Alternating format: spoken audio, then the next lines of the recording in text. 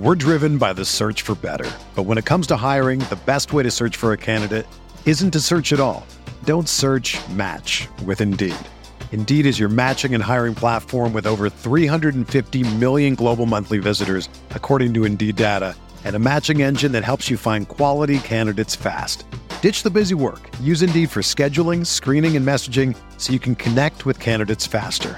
Leveraging over 140 million qualifications and preferences every day, Indeed's matching engine is constantly learning from your preferences, so the more you use Indeed, the better it gets. Join more than 3.5 million businesses worldwide that use Indeed to hire great talent fast. And listeners of this show will get a $75 sponsored job credit to get your jobs more visibility at Indeed.com/Blue Wire. Just go to Indeed.com/Blue Wire right now and support our show by saying that you heard about Indeed on this podcast. That's Indeed.com/Blue Wire. Terms and conditions apply. Need to hire? You need Indeed. This podcast episode is brought to you by Coors Light. These days, everything is go, go, go. It's nonstop hustle all the time. Work, friends, family. Expect you to be on 24/7? Well, sometimes you just need to reach for a Coors Light because it's made to chill. Coors Light is cold lagered, cold filtered, and cold packaged. It's as crisp and refreshing as the Colorado Rockies. It is literally made to chill. Coors Light is the one I choose when I need to unwind. So when you want to hit reset, reach for the beer that's made to chill.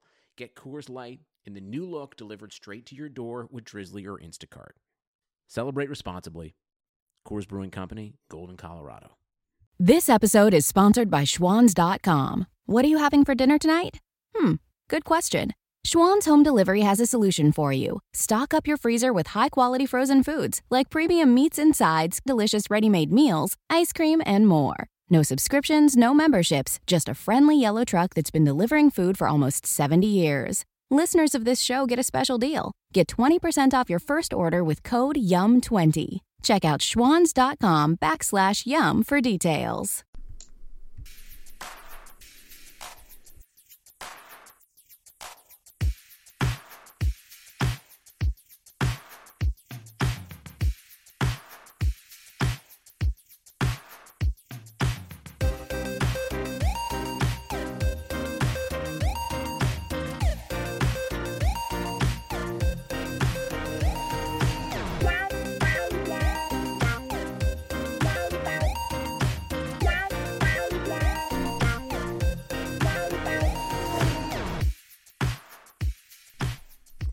Welcome to the Butting Heads podcast from Rams Talk Radio. I'm Steve Ribeiro. I'm here with Johnny Gomez. Johnny, it's week 14, and the Rams are in sole possession of the best record in the National Football League. How does it feel? Well, to be honest with you, it's kind of a bittersweet feeling. It's sweet in the absolute dominance that the Rams have had all season long, but it's a little bitter because am I ready for this to be week 14? Not really. That just means that football's almost over, and that kind of makes me sad a little bit. It's sad, man. You know, I made the playoffs in a good amount of my fantasy leagues right now, but there's also a chance that my fantasy season is done next week if I lose in all my leagues, so I'm not excited for that. I'm even less excited for football to be over with. You know, this has been probably the best Rams season, regular season wise. It could be their best season ever if they win out, but I mean right now it's, you know, one of the most memorable runs we've had here in Los Angeles, or even in back when we were in St. Louis, in a long time, man. It's been fantastic, and we're going to talk about this fantastic start in a little bit, but first, as always, guys, you know where to find us: iTunes, SoundCloud, Stitcher, iHeartRadio, Google Play, Android, Player FM, Spotify. Get us wherever you're getting your podcasts. And if you're more of a radio kind of guy, you can listen to us at IEBeatRadio.com, where our show airs Wednesdays, Saturdays, and Sundays at 10 a.m. Pacific time. And guys, there's a lot of other shows in our feed. Don't forget to check out the Rams Talk podcast with Derek and Norm. They were both at the Lions game last week. You're going to get some good stuff with them. And, of course, Rampage Radio with Justin and J-Rob. That usually comes out on Fridays because their show's fantastic, guys. I'd recommend it if you're not already listening to it to any Rams fan. But let's talk about the Rams in their not exactly exhilarating win. Just kicked my laptop here. That's not good. They're not exhilarating win against the Detroit Lions, even though it was a 14-point win and they covered the spread, blah, blah, blah. But, it was a little sloppy. And, guys, I'm going to let Johnny do the lead here because, full disclosure, I was on a scouting trip this Sunday in East Rutherford, New Jersey, to watch the Bears play the Giants. So I honestly just caught the condensed version of this game within the last hour, so at least my thoughts are fresh. But, Johnny, give me your initial reaction coming out of this game and what you thought about how the Rams took care of the Lions in Detroit. In a lot of aspects of it, there was plenty of positives to talk about, and I think we'll talk more in detail about the positives a little bit later. But overall, there was a few things that kind of detoured this win from being, a memorable game to being just another okay Rams victory. Don't get me wrong, I'm happy whenever the Rams get a W, but in many aspects, this was a lot closer of a game than it needed to be. Particularly defensively, they actually stepped up in a lot of ways. And again, we'll talk about that in a little bit. But the offense is actually what seemed a little bit shaky, particularly with Jared Goff. Jared Goff was kind of one of the main reasons for the struggles. And there wasn't a whole lot of excuses for Goff either. Don't get me wrong, the offensive line didn't have the best performance of the year, but it certainly wasn't terrible either. Goff especially has seen a much terrible performance from their offensive line. So he couldn't even necessarily use that as an excuse. I just think he was a little bit rusty and a little bit shaky from the bye week. The bye week kind of took away his momentum, I would say. So am I concerned? Not 100%, because, no matter what, a quarterback will always, feed off their momentum in games. And that's kind of what it was for Goff. He was in a rhythm. He was in the zone. And then even though it may seem like, he's getting a break, that doesn't always work that way, and I think it's going to take him a little time to get back into the swing of things, and hopefully he'll, be on the upswing going back into, this week against the Bears. Yeah, Goff, obviously, I think he's the main takeaway from here. I told Johnny after I watched the game, we just hopped on, I was like, basically the gist, I saw most of the game, and I saw Jared Goff play bad, and I saw Aaron Donald play good, and I think that's probably the biggest takeaways from this game. But with Goff, you can blame the line a little bit. It wasn't their best day, but some of the throws he made in this game, you kind of can't believe it's the same quarterback that played arguably the best quarterbacking performance of the season in his last game against Kansas City. The interception he threw was one of maybe the worst throws of his career. It's 1st and 10, and they do like to take shots deep into the, near the end zone early in the downs. So like on first down and whatnot. I don't know why it took me so long to get that sentence out of my mouth. But with Jared Goff, he likes to do that early. But just on first down, you do not throw the ball into triple coverage, let alone not throw it accurately to a position where your receiver can't make that catch. And A, the guy wasn't open. B, it's not like it was a go-get-it type ball in single coverage. There was 3 defenders around Brandon Cooks, and that you can't take that kind of risk on first down when there's that many players near him. He was blanketed. The ball didn't even get near him, and that one was unacceptable.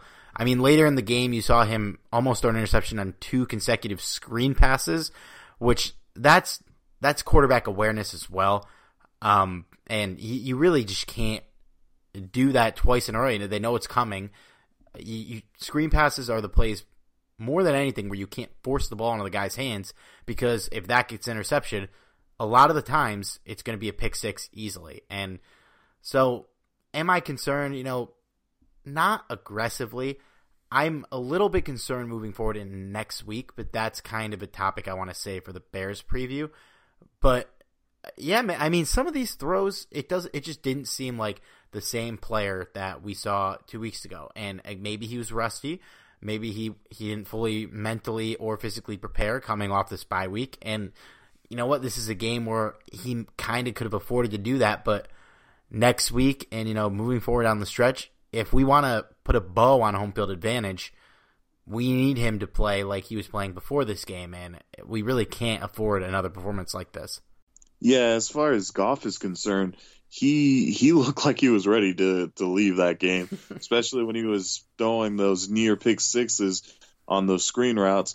Yeah, it looked like he was like, man, I'm already thinking about going to bed, just putting this game behind me, and I couldn't blame him because, hey, he has his off games just like everyone else does, and I think he's going to move forward with this. I'm not too overly concerned, but you're right. Going forward, he's going to face some tough secondaries, and we're approaching the playoffs very, very soon. So he's got to get this out now.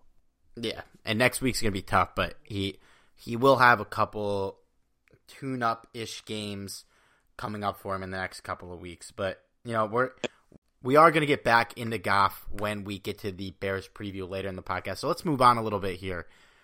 The other is, so we say the big three on the Rams right now would be Goff, Gurley, and Donald. Goff played terrible, but Gurley and Donald both played two of their best games of the year, I'd say. Todd Gurley with 132 yards and 2 touchdowns, and another selfless play, kind of falling in front of the end zone before, although he did get that touchdown back. Aaron Donald, man, and that's kind of the guy I really want to talk about here. 5 tackles for loss, 2 sacks, and a huge forced fumble that kind of put the bow on this game near the end of it. I mean, what do we even make of this guy anymore, man? He's double teamed so often, and it just doesn't matter. I mean, there's no way to stop him. I mean, this guy is just pure power. There's just that's all there is to describe this guy. Is he overwhelms his opponents, his counterparts, and this is coming from a defensive tackle where the biggest knock on this guy coming out of the draft was that he was undersized. Who gives a damn? This guy overpowers everybody. And on top of that, he just made Stafford feel so uncomfortable. That was one of the reasons why there was absolutely no advancement in the passing game, was because they were afraid of Aaron Donald. And I couldn't blame him because he was getting to Stafford constantly. There was just no getting away from Aaron Donald. He was Stafford's shadow. And let me tell you, that's not a very comforting shadow to be around. So, honestly, Aaron Donald just proved to everyone in the league, this is why I deserve to get paid big money. He is a difference maker for obvious reasons. And I'm certainly glad that this guy is on our team because he's making not only a stake for being the best defender in the league, but quite possibly one of the best players in the league, if not the best player. Right.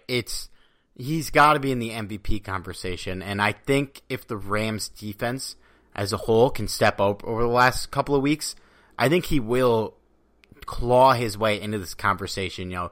Drew Brees didn't have a great game this week. We'll talk about that a little later. I think some of these guys are going to place themselves out of the conversation. And Donald, if he keeps looking like this and the defense as a whole steps up, because I think there's a legitimate case against him in that how are you going to give the MVP to a guy whose defense doesn't even play well as a whole when you have the best defensive player of the year? Is it fair? Probably not really, but if they can kind of swing it together and have a hell of a stretch here against some offenses that really they should be able to just take care of business, Donald is going to be in this conversation. He very well could be the best player on a 15-1 team, and it would be great to see him win the MVP. It's a tough battle for non-quarterbacks, but especially for non-offensive players, and it's going to be tough for him to do it, but you know what? People are going to have to seriously consider this man because he is earning every single penny of that paycheck, and multiple times he's put this defense on his back this year and just carried this team to victory. And, man, we are just lucky to have him. But we do have some other guys in the defense that, Johnny, I know you want to talk about, and he kind of stepped up. Dante Fowler came out here with a sack today. Aqib Talib, return to the team, only gave up one catch for 24 yards. And, I got to throw out some love, Johnny, for your boy Troy Hill with the game-clinching interception late in regulation. How do you feel about the other guys on this defense today? Or not today, Sunday. I don't know if the listeners know. I know Steve knows. But I've been a huge Dante Fowler fan. I was hoping and praying that the Rams were going to get Fowler just because I know this guy has a ton of potential that just hasn't been seen yet. And I think we're seeing a glimpse of it as we head forward. Yes, Fowler is also getting the benefit of having, just a superior defensive line. So, yes, I do realize that.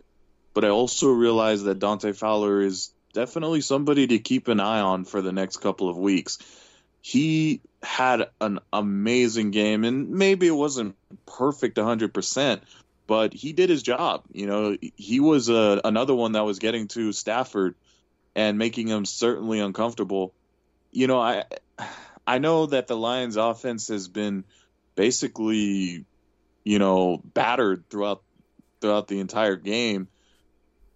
But what I will say is I do think Stafford as a quarterback is a very good quarterback. And he showed some great plays too, where he made something happen even after being pressured.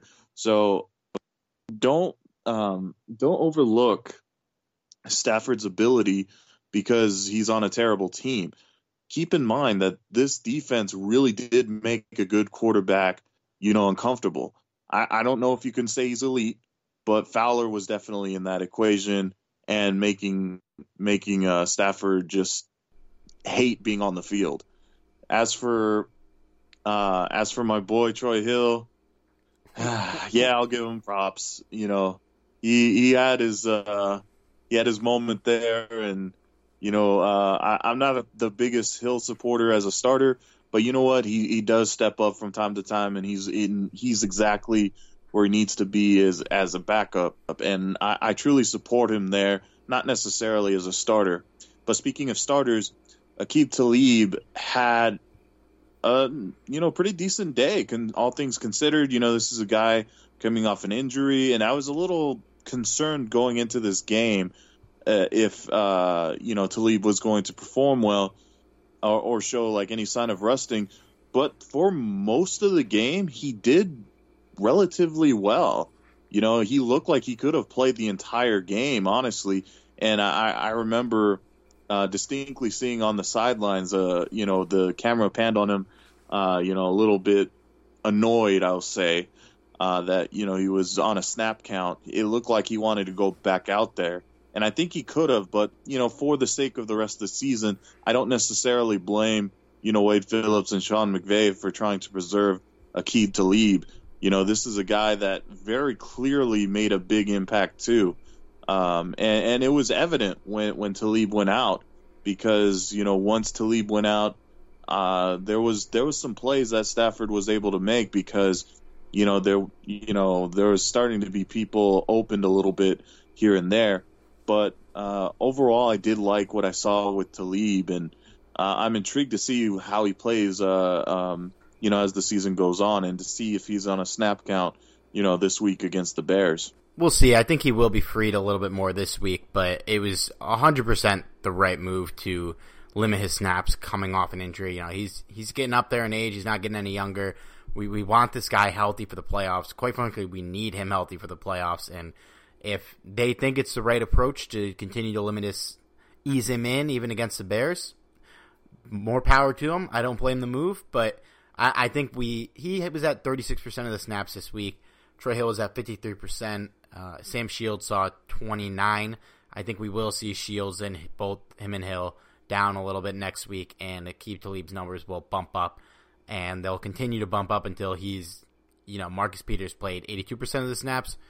I fully expect Talib to at least be around that number, maybe even more, by the time the season's ending. But you know what? We don't have a ton of tough matchups for the rest of the way. I like the move to ease him in. And Troy Hill, in what may be his last real prominent game of the season, it's nice to see him go out with a nice little play there. He is a solid backup. I'm not sure if he's going to be here next year. You know, if we could get him back on the right contract, I'd be more than happy to have him as a backup, of course. But you know what, man? I feel like he's produced for us when we needed him more times than not.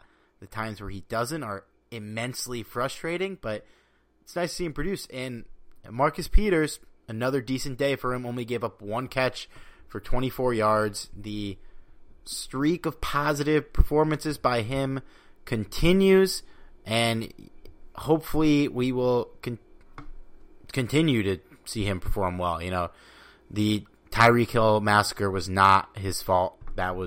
He was not the matchup. This is 3 consecutive games for Marcus Peters where he played relatively well. I'm sorry, he gave up 4 receptions for 32 yards, which, I mean, all things considered, Kenny Golladay was his main matchup. I'll take it. But I think we can kind of wrap it up there on the Lions game. We got some news and notes to get here, guys, but before we do, I know most of us are practically addicted to anything Los Angeles Rams. If you want to learn a bit more about the Rams' history with a bit of a personal touch, check out Jim Hawk's book, Hollywood's Team, Grit, Glamour, and the 1950s Los Angeles Rams. I know some of our listeners have purchased this book and have read it, and they know that this is just an incredible read, guys. It tells the story of the 1950s Rams through the lens of Jim's dad, John, who was an offensive lineman for the team from 1953 to 1957. It is the son story of his father and the team he played for in the era of glitz, glamour, and future Hall of Famers. Some of those guys he played with: Norm Van Brocklin, Crazy Legs Hirsch, Les Richter, Tom Fears. You're going to learn all about those guys and more in this story spanning the 1950s Los Angeles Rams. You can find Hawk's book online at HollywoodSteam.com and on Twitter at HollywoodSteam. It's available in both hardback and electronic form at Amazon and Barnes & Noble. You can also find Hollywood Steam through various booksellers on the internet. Everyone, this book is just worth every penny for any Rams out there. But if you're just a fan of good stories, this is a great story about a person's father and the legacy he left behind. Again, guys, check it out. Hollywood's Team, Grit, Glamour, in the 1950s Los Angeles Rams by Jim Hawk. It is well worth your time. All right, Johnny, kind of some bummer of a news here. Malcolm Brown is expected to miss the rest of the regular season for the Rams, maybe beyond. Brown, a guy who's kind of coming on into his own as a very, very capable backup running back.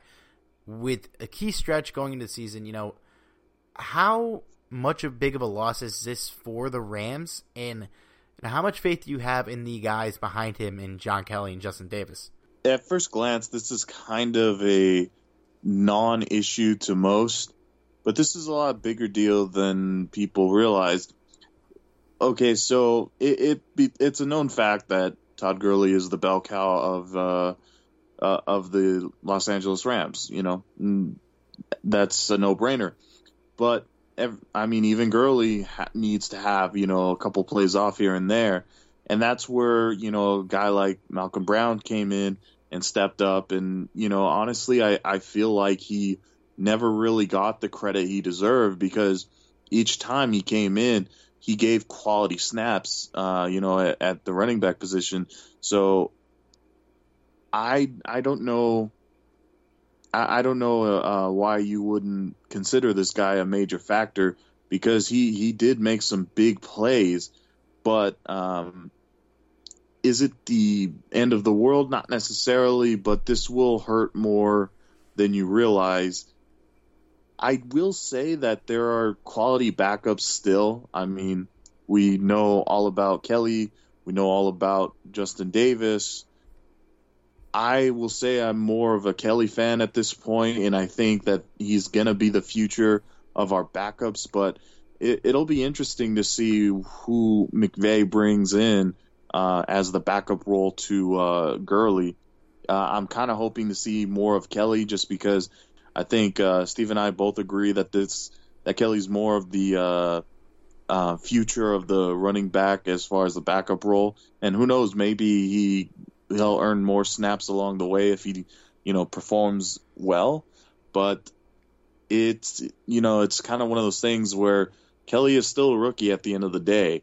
And Davis, well, he has he has potential, but he also has a couple of issues as well. One of the issues being that he has fumbled a couple of times, both in preseason and I believe in regular season, if memory serves me correct. But, I still, at the end of the day, am, confident in both of these guys. But, again, it's not like Gurley went down, so it's not the end of the world, but it will impact. Yeah, losing Brown it's tough. I mean, knock on wood, I hope nothing happens here, but if something were to happen for Gurley, you'd feel a lot better having Brown as the guy stepping in for him. He's proven that he's a more than capable backup running back. I believe we made an apology to him a couple weeks ago because we kind of hoisted the John Kelly flag as he should be the backup running back. But you know what? Now that he is the backup running back, and I wish Brown nothing but a quick recovery. I hope we can get it back for the playoffs, and I hope he's fully healthy to get his bag this offseason and make some money. But I feel like everybody on Rams Twitter was so amped up about how good Kelly looked in the preseason. I thought he looked great. Justin Davis, I liked him as well. I thought he was fine. But if we're going to give one of these guys some work, spelling Todd Gurley, I do hope it's Kelly. He showed some genuine flashes in the preseason of somebody who looks like he's going to be a good player. Obviously, we've seen none of him in the regular season, but because Brown just was so consistent and reliable as a backup running back, there's no need to work in a rookie into a role that in reality wasn't that important from a game-to-game basis, barring injury.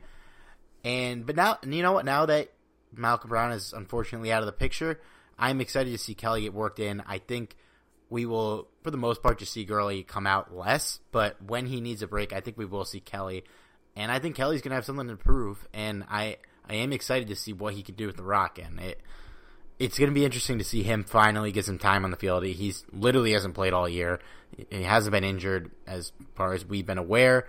So, you know what? It sucks because I like Brown, but I am excited to see some Kelly carries. In other news, that we kind of forgot putting the sheet together because it's just kind of ridiculous, the Rams have clinched the NFC West Championship in Week 13.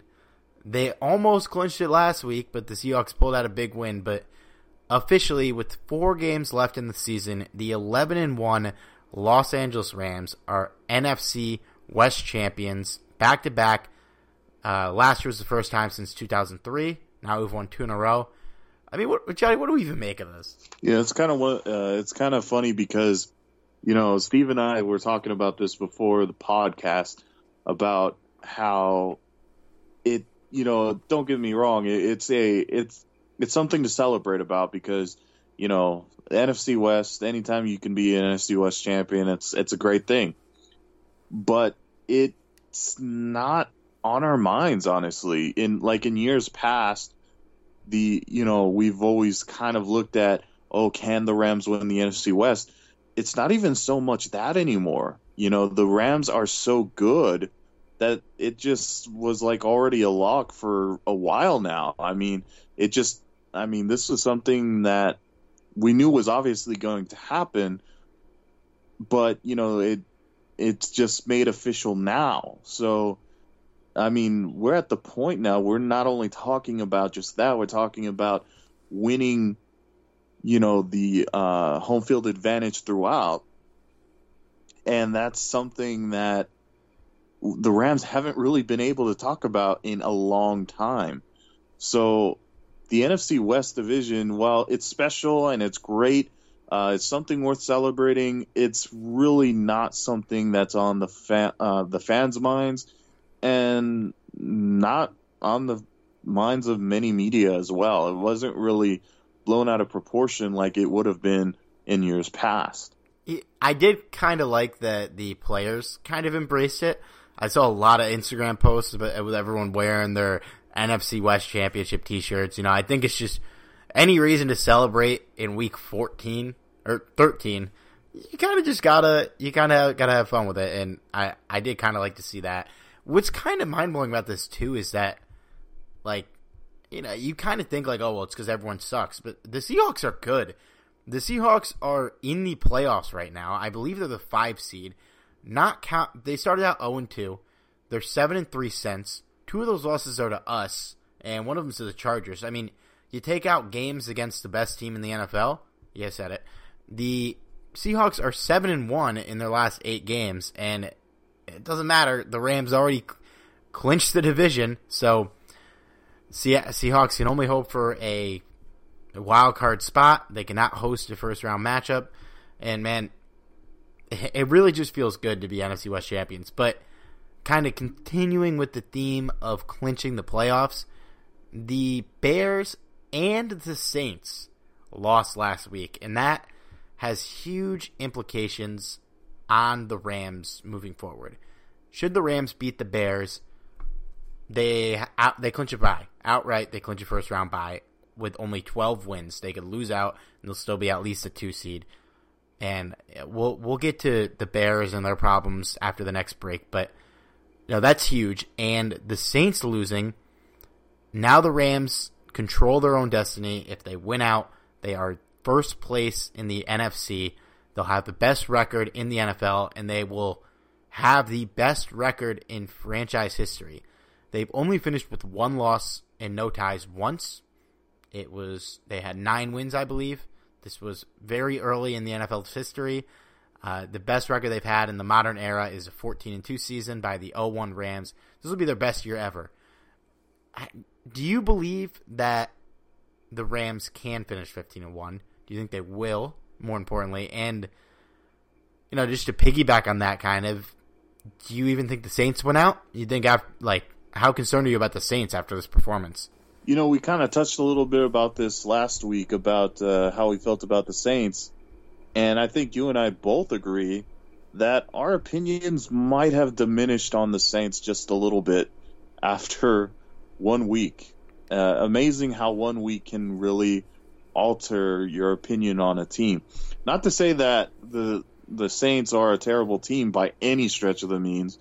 They didn't exactly play a horrible team. We're starting to figure out that there's more to the Cowboys than what many have initially thought. I think even some Cowboy fans will say. A lot of Cowboy fans, I'd say. Pretty much all of them would probably agree with you. Yeah, absolutely. And so the Saints, this loss was huge because, as we mentioned last week, they still have a tough road ahead of them. They still have to play the Carolina Panthers twice. And while I will say that I think I have a little more faith in the Cowboys than the Panthers at this point, it's still not going to be an easy win, either home or away. So that's something you got to deal with. And then they have to go against the Pittsburgh Steelers. So they don't have an easy schedule, whereas the Rams, yes, they have a tough opponent this upcoming week against the Chicago Bears, but looking at the rest of the schedule, it's really not that intimidating as compared to the New Orleans Saints. And in all honesty, the likelihood of the Saints winning or losing, or I should say, the likelihood of the Saints losing as opposed to the Rams losing is a lot higher for the Saints because there's just the matchups are much tougher. And again, the Rams shouldn't overlook any opponent, but as long as they continue to play good football, they do control their destiny. Like you said, they absolutely do. And there's nothing that, in my opinion, can stop them from really achieving this except for themselves. Right, and it's funny when one side of the Rams team slacks off a little bit. The other side usually picks up the slack, but in this Saints game, the Saints defense wasn't incredible, but the Cowboys lost 2 fumbles, and it didn't even matter. The Saints couldn't capitalize on anything. The running game was non-existent, which is unacceptable for a team with that much talent in the backfield. The passing game was awful. Michael Thomas led the team in receiving yards with 40. He had a third of their yards pretty much. Drew Brees, 127 yards. Drew Brees in the last 2 weeks combined hasn't thrown for over 300 yards. It's last week they were able to take care of business. The running game was lifted a little bit. And I mean, credit to the Cowboys. You know, they won this game more than the Saints lost it, I'd say, even though they only scored 13 points. Dak Prescott, he played fine. You know, didn't make a ton of mistakes. I know he had the fumble, but still, you got to be impressed with how he played. But I mean, this defense, this might be the blueprint for teams to look at down the line and how to stop the Saints. You know, with the Rams offense, I think in games that they were bad, it's more just like Jared Goff making kind of young player errors, but Drew Brees is not going to make young player errors. You know, it's completely unacceptable for Drew Brees to throw over 127 yards. And I mean, like you said, you look at their schedule, Tampa Bay, I feel like we're kind of re-going over this after last week, but whatever. Tampa Bay, team they've lost to. Carolina twice. Like you said, they're not great. Nobody should be that scared of the Panthers, but play them twice in 3 weeks. They are a decent team with a quarterback who I still think you don't want to line up against as a defensive player. And then Pittsburgh, who, despite losing to the Chargers this week in a game that I think meant a lot more to the Chargers than it meant to them, they're a very good football team and one that you got to be able to hang with on the opposite side of the ball to win. And I know they scored a lot against the Falcons, but this is 2 weeks in a row where Drew Brees hasn't looked fantastic. And I think they will get it together ultimately, but this is not the time of the season where you want to find yourself in a rut. And for the Saints, I think that's big. And for the Rams, I think more than likely they will end up with the home field advantage throughout the playoffs, and that's going to be massive for us. Even though the Saints play in a dome, it's Jared Goff's wheelhouse, this is going to be huge if we can wrap up home field. We do have one more team to talk about here, and we mentioned them briefly, and that is the Bears. But before we talk about the Bears, we're going to give a quick shout-out to the Golden Ram Barbershop. Guys, if you're looking to support one of your own in the Orange County area and you like that classic old-school barbershop experience, you got to give our friend Sal Martinez a call at the Golden Ram Barbershop. That's located at 13755 Golden West Street in Westminster, California. Sal Martinez opened up his shop as a shrine to the Rams on the day the team left for St. Louis, and he's kept the lights on ever since. He's by appointment only, so give him a call at 714-894-RAMS. Again, that's 714-894-7267. Use the promo code RAMSTALK so he knows we sent you, and you're going to get a discount on an already affordable haircut. The Golden Ram Barbershop is open Monday through Friday from 8 a.m. to 6 p.m. and Saturday from 7 a.m. to 4 p.m. One more time, guys, give Sal a call at 714-894-7267. A visit to Sal's shop is worth it, not only to enjoy all the Rams memorabilia there, but Sal provides that old-school, classic barbershop experience. He's going to talk Rams football with you, whatever else you want. Trust me, guys, you won't regret it. Sal's going to make you look great. And, Johnny, you've been to Sal's. You know, I know you love it, right? Well, he turned Johnny into Magic Johnny, so I'll let you leave the picture on there. That's right. All right. The 100% the most important game for the rest of the season here for the Rams, and a huge matchup with the Chicago Bears on Sunday Night Football in Chicago. I will be on the ground in Chicago. I'm very excited for it, although it's going to be very cold, and I don't know if you LA folk know what cold is, but it means you have to wear more than a sweatshirt, and it's not going to be that fun, but it should be a great game. Now, as I mentioned earlier in this podcast, I did go to the Bears game this week, so I do want to talk about it a little bit. And before we even get into the Bears, Johnny, I don't know if you saw this, but like on the first drive of the game, Alec Ogletree had a pick six. Did you catch that? Slightly off topic, Steve. What is cold? You don't even know, man. You ever been to Chicago in the winter? I've been to Chicago, but I've never actually been in the wintertime. So, no, I still don't know what Chicago winters are like, and I don't know if I want to find out. You know, I'm a New Englander here, New Yorker now. I thought I knew what winters were like. You know, they were cold. We got snow. It was freezing. And I went to college in Milwaukee, and it's very similar weather-wise to Chicago. I did not know what winter was. The wind in these places is unbearable. It's something you're going to have to look out for in this game. The wind and the cold is the effect. But you think you know cold. You don't know cold until you've been to the Midwest in the winter because it is freezing. But, yeah, man, so Alec Ogletree had a pick 6 early on in the game. He had a one-handed interception later in the game. So shout out to former Rams captain Alec Ogletree. I was getting hyped up for him. I thought that was awesome, even though I do kind of hate the Giants. And speaking of hating on the Giants, Eli Manning, man, he is so washed up, it's not even funny. I mean, in a game where you're playing against Chase Daniels and you're the worst quarterback in the game and you have 2 Super Bowl MVPs, I mean, I think it's time to think about hanging it up, man. The best quarterback on the Giants in this game was Odell Beckham. So, I mean, take that as you will. This was not a good performance by Eli Manning. But nevertheless, the Giants somehow won this game. I think part of that credit could go to the aforementioned Chase Daniels. His numbers-wise doesn't look terrible, but he had 2 interceptions, sacked 5 times. I mean, his QBR was 11.5, so that's not good. The Bears, give them credit, though, they did claw their way back into this game and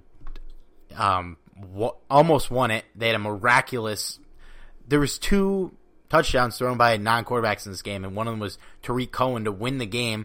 A little bit of that Matt Nagy running that Philly special type play. You got to love it. But let me start with this, Johnny, because I have the players that don't scare me in this game, and then I'll give you the player that does. Do you think there is any remote chance that the Rams lose this game if Chase Daniel is the quarterback? And I don't think he's going to be, but we have to mention it.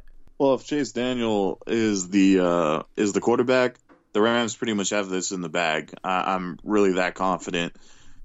There's just no way that he can compete against the Rams defense. And Trubisky obviously gives you a much better chance of winning this game. I don't know if I'm necessarily afraid of Trubisky either, though. I don't know. That might be an unpopular opinion, but I still am not sold on Trubisky either because he's kind of a boomer bust kind of player. I think Trubisky is good. I mean, I wouldn't say I'm scared of him necessarily. The Bears offense, with Trubisky throwing the ball, they're competent offense, I think. Trubisky, I think, as the season's come along, he's kind of came into his own. He's had some huge games. We talk about Detroit, a team that Jared Goff just struggled with. Trubisky tore them apart when they played them. 350 yards, 3 touchdowns on 23 of 30 passing. I mean, you look at how Goff played against the Detroit defense. That's kind of concerning, but he's a good player.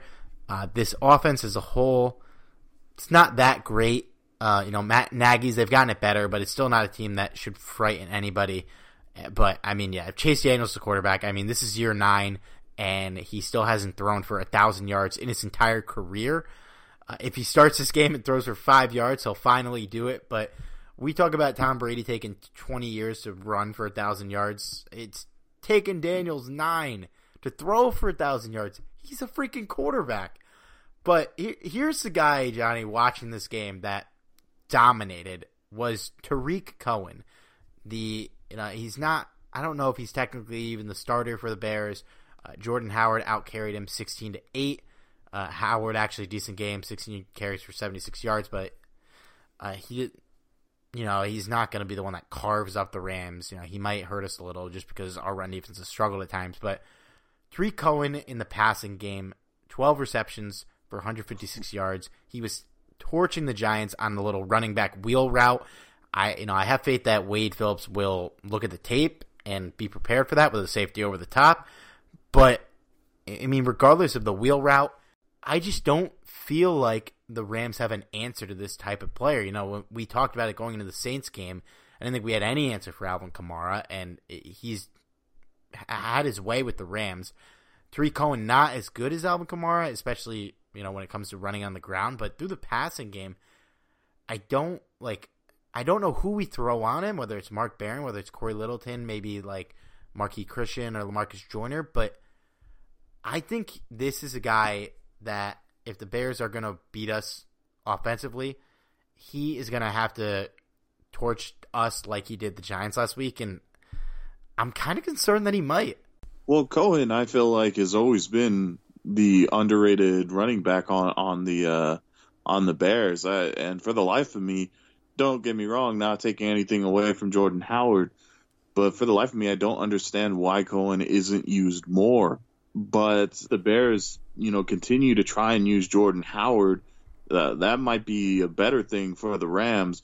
But I think that that they will see that Cohen is the better answer against the Rams.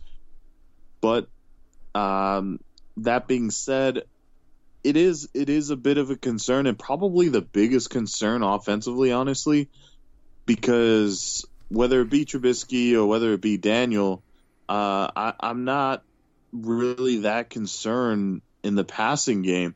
It's more in the running game. I'm especially, a little bit more confident in the passing attack, because, Talib is back now, so that'll ease some of the pressure out in the secondary. So, yeah, Cohen, by far, in my opinion, is the biggest concern coming into this game. Yeah, I think if the Bears were to beat the Rams through the passing game, it's not going to be with the receivers. I think with Talib back, with Marcus Peters playing better, Allen Robinson, Taylor Gabriel, Anthony Miller, those guys are all very solid football players. Very, that's a fine receiving core. But I don't think as long as the Rams passing game can hold up as well as they have been, or passing defense, I should say, it doesn't scare me with those receivers versus our cornerbacks. I think the Rams have really struggled against dominating wide receiver ones, as most teams in the NFL do. Allen Robinson, while he's good, I don't think he's on that level of the Michael Thomases, guys like that have just diced our defense. If they were to beat us through the passing game, and what scares me is Tariq Cohen and the tight ends, another position that we've struggled to guard. Now, I know Adam Sheehan and Trey Burton, who didn't even have a catch against the Giants, detrimental to my fantasy teams. Those two guys, I think, could do a little bit more damage than we'd expect when it comes to who's going to hurt us on defense. I think Cohen will be public enemy number one. That's the player the Rams need to figure out how to stop. If the Bears are smart, that's the player that they're going to try to hit us with. But I think look out for these tight ends too, because that's a position that the Rams have struggled against as well. And, last thoughts for me from this game. It was a game that the Bears shouldn't have won. It was kind of crazy that they clawed their way back in, but ultimately you lose to a team like the Giants. It's not a good sign, especially now because they're basically done with any chance of getting a first-round bye with that loss. They probably weren't going to get it anyways, but now they would literally need to win out, and they need the Rams to lose out. They would need to finish 12-4, and they would need the Rams to finish 1-3, which I don't think is going to happen. But here's a topic, Johnny, that I kind of alluded to early in the podcast. We haven't had to talk about this in a while, and when we first talked about this a while ago, and I'm going to give our Rams fans a refresher, we kind of said this might be the only time we'll have to talk about it again all season. Jared Goff played terrible this week, and it wasn't his worst game of the year. We got to take you back to week 6 when the Rams played in Denver against the Broncos. Now, I will remind you, that was the only cold weather game the Rams have played this year, and Jared Goff went 14-28 for 201 yards, no touchdowns and interceptions, sacked 5 times. It was a noticeably poor performance, similar to the Lions game this week, and I kind of brush this topic aside because it's not something that we have to talk about often, but honestly, do you think that Jared Goff will have a good day against this elite Bears defense in the cold? Because we don't see him play in the cold that often, and it hasn't been great when we have. It all just kind of depends on how the offense is attacking. And this is kind of one of the things where it boils down to coaching. While I think Sean McVay has shown the league that he is a young and up-and-coming elite coach, there have been some times where he hasn't made the best decisions. And one of the things that, just kind of aggravate me at times is that he will be quick to abandon the run and revert straight directly to the passing game. And he doesn't do that, vice versa. He kind of relies completely on the passing attack when he has a more than capable, Todd Gurley right next to him. So even when Goff struggles, they still don't give up on the passing game. And not to say that he should, but they should, feed Gurley the ball more. You have an amazing running back. Use him. And I think that's going to be the key of this game. They don't have to abandon the pass by any means, but they have to play smarter football. If they see that Goff isn't really performing Goff-like, then they need to, make simpler passes. Not too simple, obviously, where he's gonna throw pick sixes on screen routes, but play smarter football. I'll say, and then again, if all else fails, feed Gurley.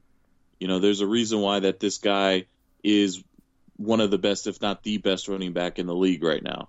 It's going to be really interesting to see what McVay's approach offensively to this game is, because because of everything we just laid out for you. I mean, passing defense, Chicago is the 11th best in the league.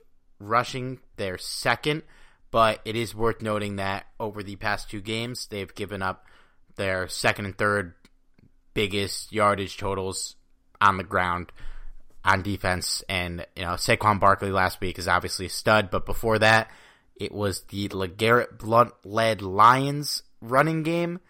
Not great to give up 111 yards to that squad, but it's going to be crazy and a really interesting game just to watch. There's so many different factors, and this, to me, is probably the most interesting thing to watch is what's McVay's approach going to be.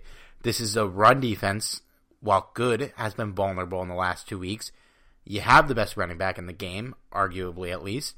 You have a quarterback coming off a bad week in a less than ideal situation for him to play in, even though Chicago's passing defense isn't as good as its running defense. I do think you should lead the way with Gurley in this matchup. I think Goff is, because to be honest with you, I do think the Colt thing is kind of real. I don't think it's that real, but I don't think he's really used to playing in the cold, and to be honest, he probably never will have to be. He's not going to be playing in the cold very often. It just concerns me. The game in Denver, he was terrible, and whether that was because of Denver's defense, whether that was because he just had an off day, whether it was because it was cold, more realistically, it was probably a combination of 3, but still, hopefully he has an on day this week. But the cold, the defense, I think you have to attempt to at least let Gurley be the guy that wins you this game. And if it's not working, bring it to the pass. I mean, sometimes it happens like that, but this is going to be a very, very interesting game plan for Sean McVay, and I'm curious to see how he approaches this. Now, Johnny, ultimately, it's time to make a prediction here. How do you think this game turns out? I think this is going to be a very big defensive performance, and I think basically the team that makes the most critical mistake, because I think mistakes will happen just because these two defenses, they have a ton of playmaking studs on their teams. Khalil Mack is one of the best, in one of the best defenders in the league, and then you have Aaron Donald, who's probably one of the best players in the league. So mistakes will happen. It's just which one will be the most critical. And I think that's ultimately what it's going to come down to. I see this as a low-scoring affair, or at least, in the Rams standard, low-scoring. And I see this becoming like a 24-14 game. And I'll give that to the Rams. Yeah, I'm going to go 24-18. I kind of do agree with all your sentiments here. I think the Rams offense will struggle a little bit. I don't think it'll be as dramatic for Goff as it was against Denver or Detroit, but I don't really expect him to go out there and completely light up this defense. I expect Todd Gurley to have a decent game, but again, I don't expect him to go out there and, kind of fully light up this defense. I'd love to see it, but this Bears defense is really damn good. We have the better player of the two between Aaron Donald and Khalil Mack. No offense to all our Khalil Mack fans out there, but when you get past that, I think there's clearly a little bit more talent on the Bears defense, and I do think they're the better defense, but we are offensively, I don't think it's even close. Tariq Cohen will hurt us. The tight ends may hurt us, but if we could limit it to being just Tariq Cohen hurting us, I think we'll be fine. And I just want to say, if Chase Daniel is the one playing in this game, I'm going to say the Rams win 31-13, because I have no faith in that man after watching him play 2 straight weeks, because of course we got him on Thanksgiving too. And I mean, I'm sorry. He made it to the NFL. He's made so much money. I don't feel bad saying that. He is just not good enough to be a starter in this league, and he probably never will be. And I'm sure he will go to sleep crying tears if he ever hears me saying that, rubbing his face with the millions of dollars he's made to play 4 games. Okay? Sorry, Chase. But damn. Steve just made a grown man cry. I would hope not. I mean, he's played 9 years.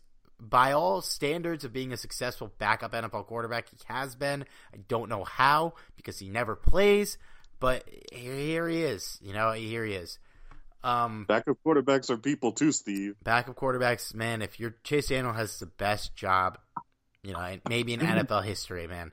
9 years, 4 starts, and he might even snake out of playing in this important game against a frightening defense.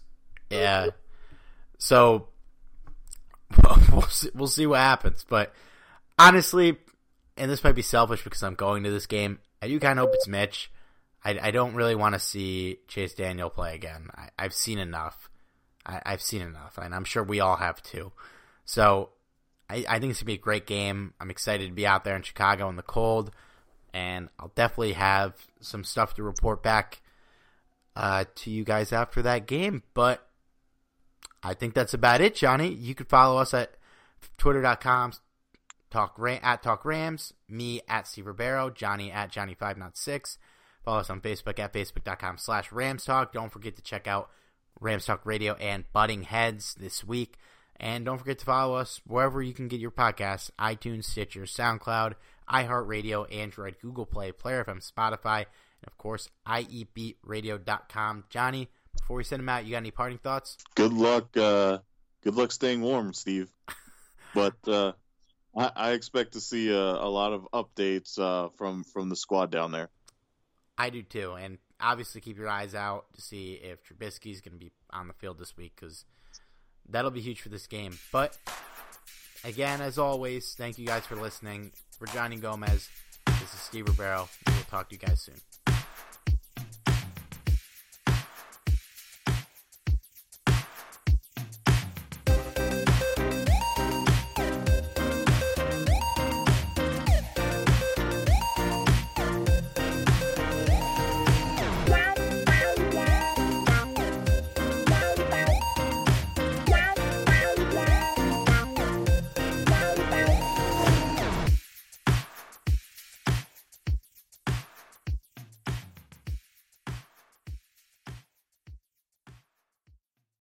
You can't control what's outside your home, but you can control what comes in. Because Clorox disinfecting wipes kill 99.9% of viruses and bacteria, including COVID-19 virus, when used as directed on hard, non-porous surfaces. So whether it's from dirty doorknobs, dirty shoes, or something else, outside germs won't stand a chance. When it counts, trust Clorox. Kill Pseudomonas, Salmonella, and influenza virus type A2. Kill SARS-CoV-2 on hard, non-porous surfaces. Use as directed.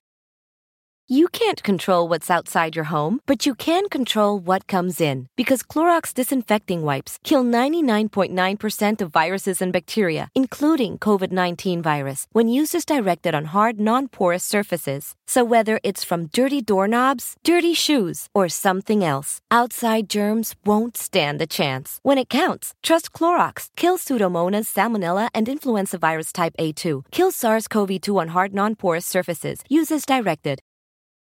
Sugar Ray Leonard, Roberto Duran, Marvelous Marvin Hagler, and Thomas Hearns. Legends, whose four-way rivalry defined one of the greatest eras in boxing history. Relive their decade of dominance in the new Showtime sports documentary, The Kings, a 4-part series premiering Sunday, June 6th, only on Showtime. Whether you're a world-class athlete or a podcaster like me, we all understand the importance of mental and physical well-being and proper recovery for top-notch performance. That's why I'm excited that Unified Healing is sponsoring podcasts on the Blue Wire Network. Unified Healing is a new and super innovative global network of wellness centers powered by Energy Enhancement System, or EE System. If you haven't heard of the EE System yet, then you'll want to listen up. This technology promotes wellness, deep relaxation, purification, and rejuvenation. Wherever you are across the globe, access to a center is easy and affordable. Interested in experiencing the EE System technology for yourself? Go to unifiedhealing.com/bluewire to learn more and find a center near you. That's unified, UNIFYD, healing.com/bluewire. No material or testimonials on the Unified Healing website are intended to be viewed as medical advice or a substitute for professional medical advice, diagnosis, or treatment. Always seek the advice of your physician or other qualified healthcare provider with any questions you may have regarding a medical condition or treatment and before undertaking a new healthcare regimen, including EE System.